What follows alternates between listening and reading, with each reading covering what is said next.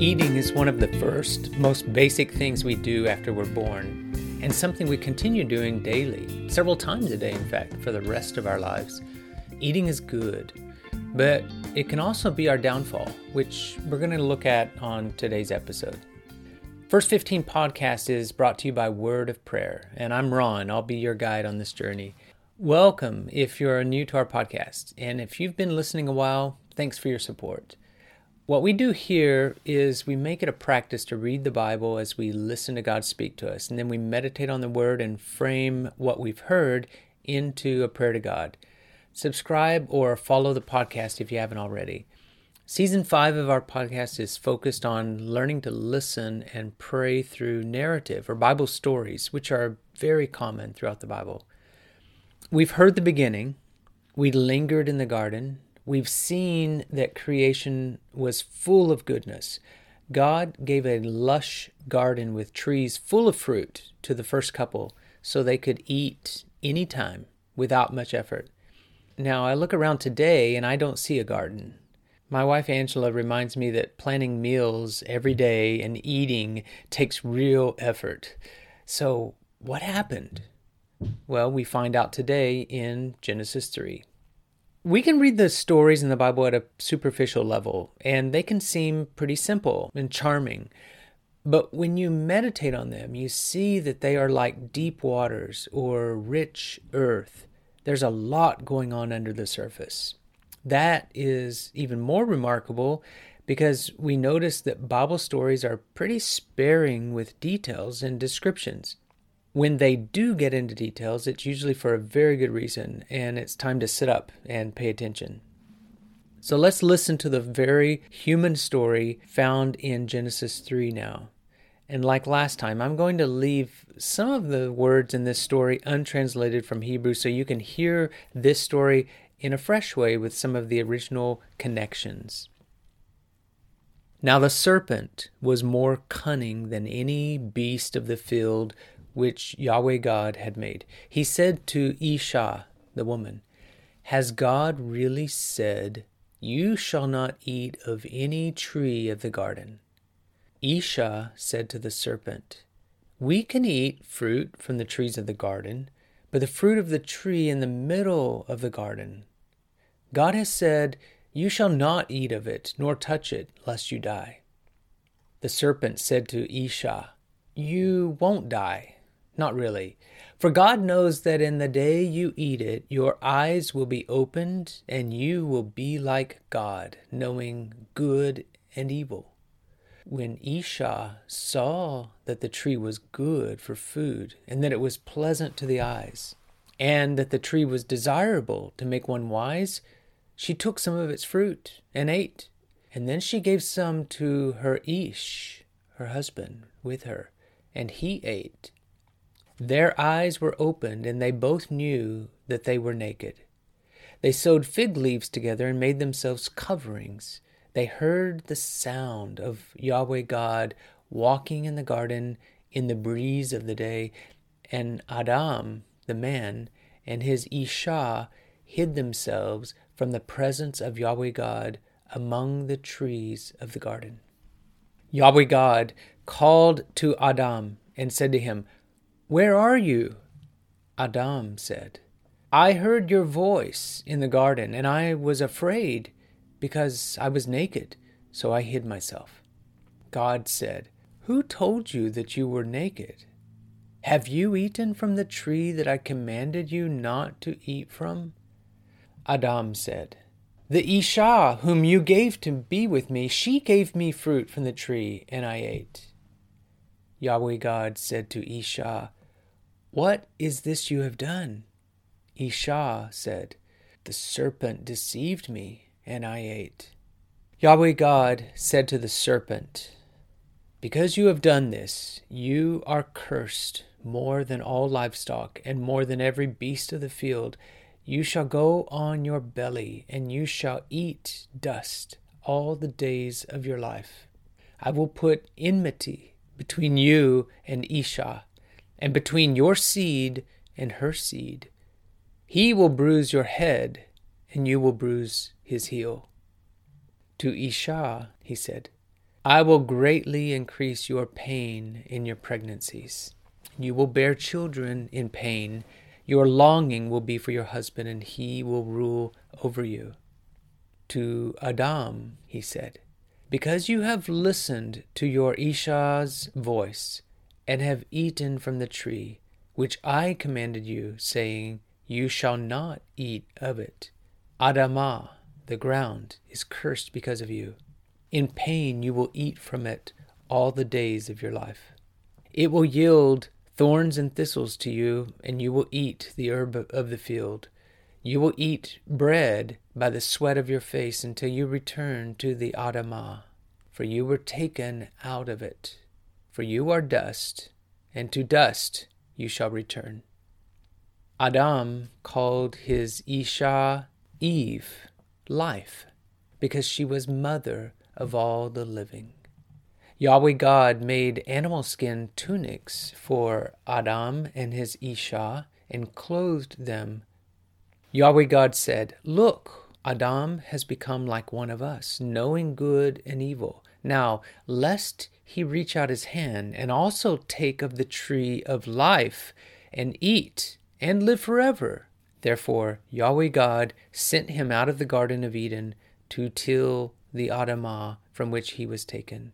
So he drove out Adam, and he placed cherubim at the east of the Garden of Eden, and a flaming sword which turned every way to guard the way to the tree of life. So that's Genesis 3, verses 1 through 24, the whole chapter. And now we're going to spend a few minutes reflecting on this. First, something clearly odd is going on here. Talking serpents? I mean, that's highly unusual. And yet, the story doesn't pause to explain it at all. It says the serpent is cunning, which in Hebrew sounds really similar to naked, one of the last words in chapter 2. The words are really close together. Arum, arim. So the conversation that he has with the woman, with Isha, is a lot like a naked power play, where he puts doubt into the picture, contradicting God's word, lying or half-lying to the woman. But notice this too. There is no domination or coercion going on here. Yes, the serpent questioned. He spoke deceptively. He spoke falsely, in fact. But the woman was not forced to do anything. So the question comes up, for me at least, why does she listen to the serpent? Why doesn't she obey God's command? Why not value God's word over what the serpent says? And in fact, another question comes up to me. Where is her husband all this time? Because God gave the command originally to Adam, even before creating his Isha. So where is Adam? Why doesn't he speak up? Why doesn't he get involved or intervene? Genesis 3 verse 6 is worth another look. I'll read it again. It said, when Isha saw that the tree was good for food, and that it was pleasant to the eyes, and that the tree was desirable to make one wise, she took some of its fruit and ate. Then she gave some to her Ish, her husband, with her, and he ate. Many of the words used in Genesis 1 through 11, the first 11 chapters, are really important, and they get repeated later on in the stories of the Bible at key points, either verbatim or they're echoed. That means slightly different words are used, but the concept gets repeated. And this particular story that we call the fall, some of the elements and even the words, the verbal links, I can think of at least 5 or 6 stories off the top of my head that are key points in Scripture in which almost these exact same words, or at least the echoes of these words, are used at key points when people have to make a decision. And frankly, they make wrong decisions. They sin. So let's look a little bit closer at this verse, Genesis 3, verse 6. First of all, the woman saw. So there's a clear visual component to the temptation. The woman saw that the tree was good. So far in the story, only God has called things good or not good. There's a temptation for people to define their own good, what's good for them or not, apart from what God says. That's really the core of the story. Who is going to have the final word about what's good and not good? What else did she see besides the fact that the tree was good for food? It says the tree was pleasant to the eyes and also desirable to make one wise or knowing. Again, I have questions that come up. Where is the pause? Why doesn't she take time to remember what God has said? It doesn't happen.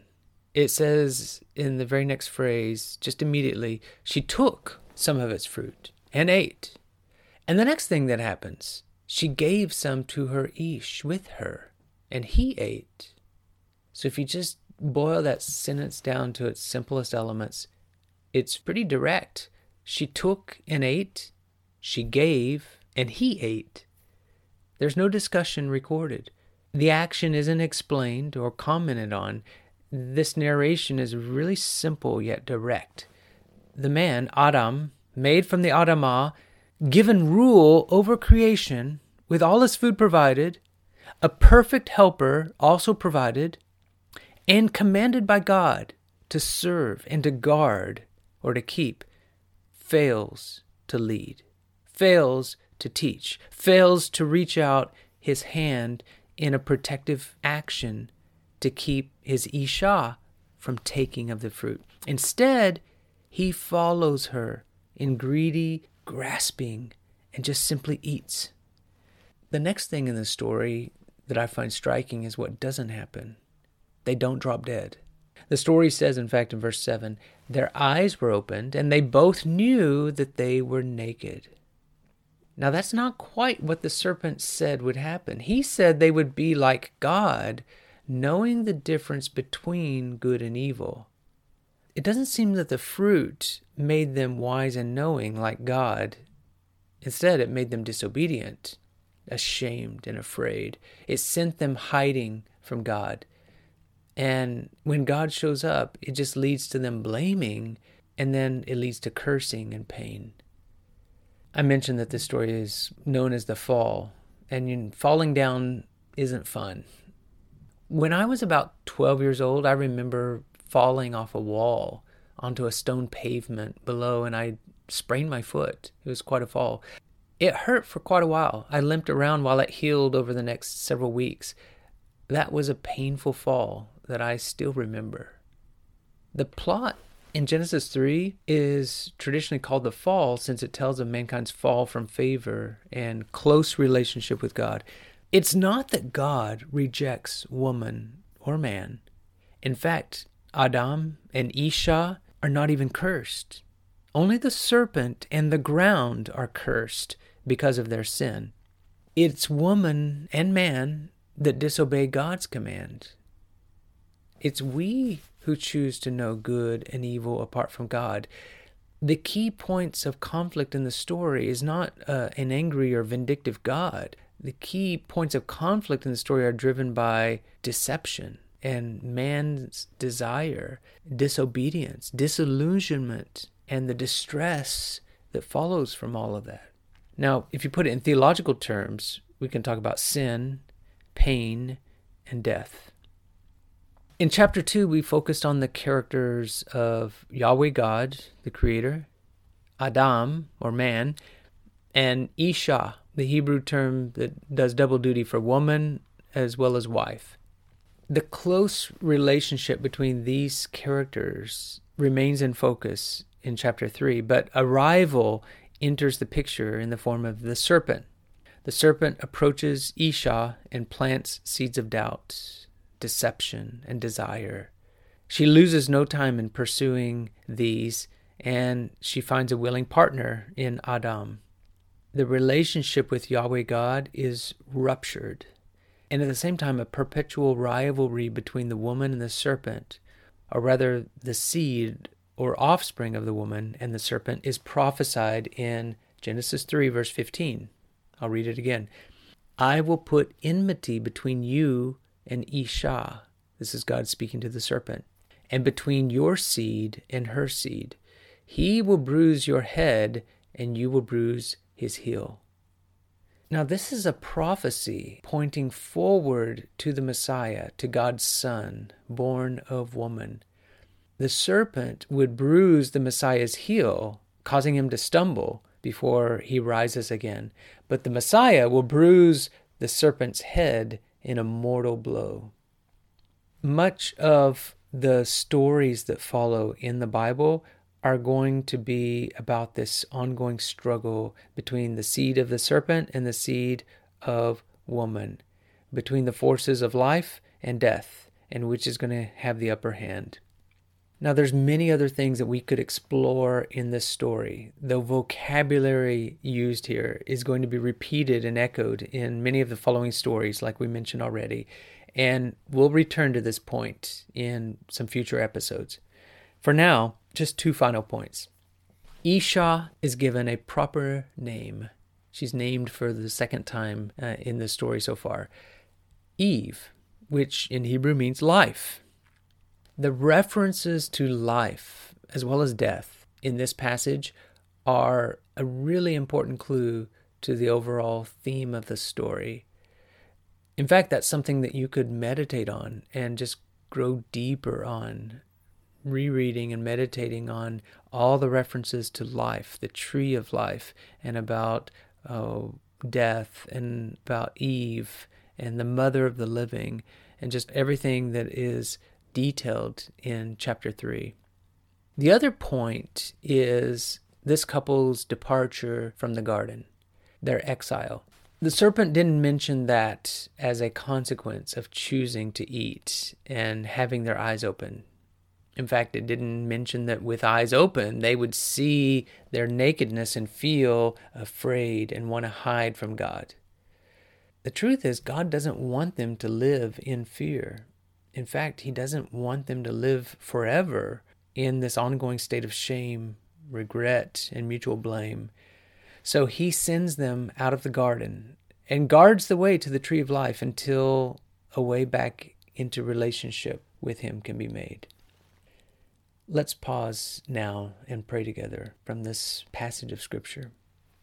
God, our Father, You created us good in Your image. You gave us a purpose, and we have chosen to go our own way. We've chosen to know good and evil on our own terms, apart from You, to turn aside from You. We live daily with the effects of that in our life and in this world. Thank You, God, that this is not the final word, that there is still a tree of life, and that Your own seed has defeated the serpent. You have shown us grace, and You keep showing love to us, even in Your discipline. You want us to turn back to You and enjoy true blessedness, not the disappointment of broken relationships and disillusionment that always comes from choosing our own way apart from You. God, I want to really live and praise You and serve You today. That's my prayer in Jesus' name. Amen. There are many points of connection between this story and your own story. I'm wondering, can you see a few of them now? Are they present just right there in front of you? I hope so, and I want to keep this both real and concrete. So let me speak to a couple of the themes that the story brings up. If you have fallen, or if you fall today, know that you haven't fallen completely out of God's favor, or fallen so far that His grace can't bring you back. Second, when you eat today, and I'm talking about real foods, anytime you eat today, pause to reflect on how God gives us food to bless us, not as a way to send us into hiding. God wants our eating and our drinking to be for strengthening our bodies and not just for indulging our desires for something more, something that only He can give us. So as you eat and drink, turn your heart toward God and ask Him to fill you. Ask Him to give you good things. And finally, another point of intersection between this story and your own story. God's story centers on life, and it brings us back to life. Satan's desire is to steal, to kill, and destroy. God wants to give us true and lasting life. So in the different choices that you face today, in the decisions you make, choose life today.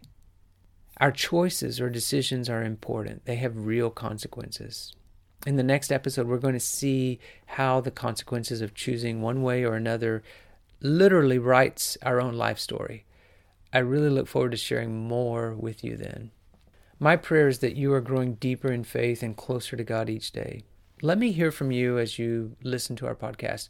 You can find us at wordofprayer.com. That's with dashes. You can also find us on our social media channels at Facebook, Instagram, Twitter. Your support of our podcast means more than you realize. Whether you get one of our books on Amazon or find just the right gift or a product on our Etsy store, or maybe you honor us by sharing this with someone else to bless them, we are truly thankful. Check out our show notes in the program description or go to wordofprayer.com if you want details. God's story is one of life and fullness. Enjoy it fully today.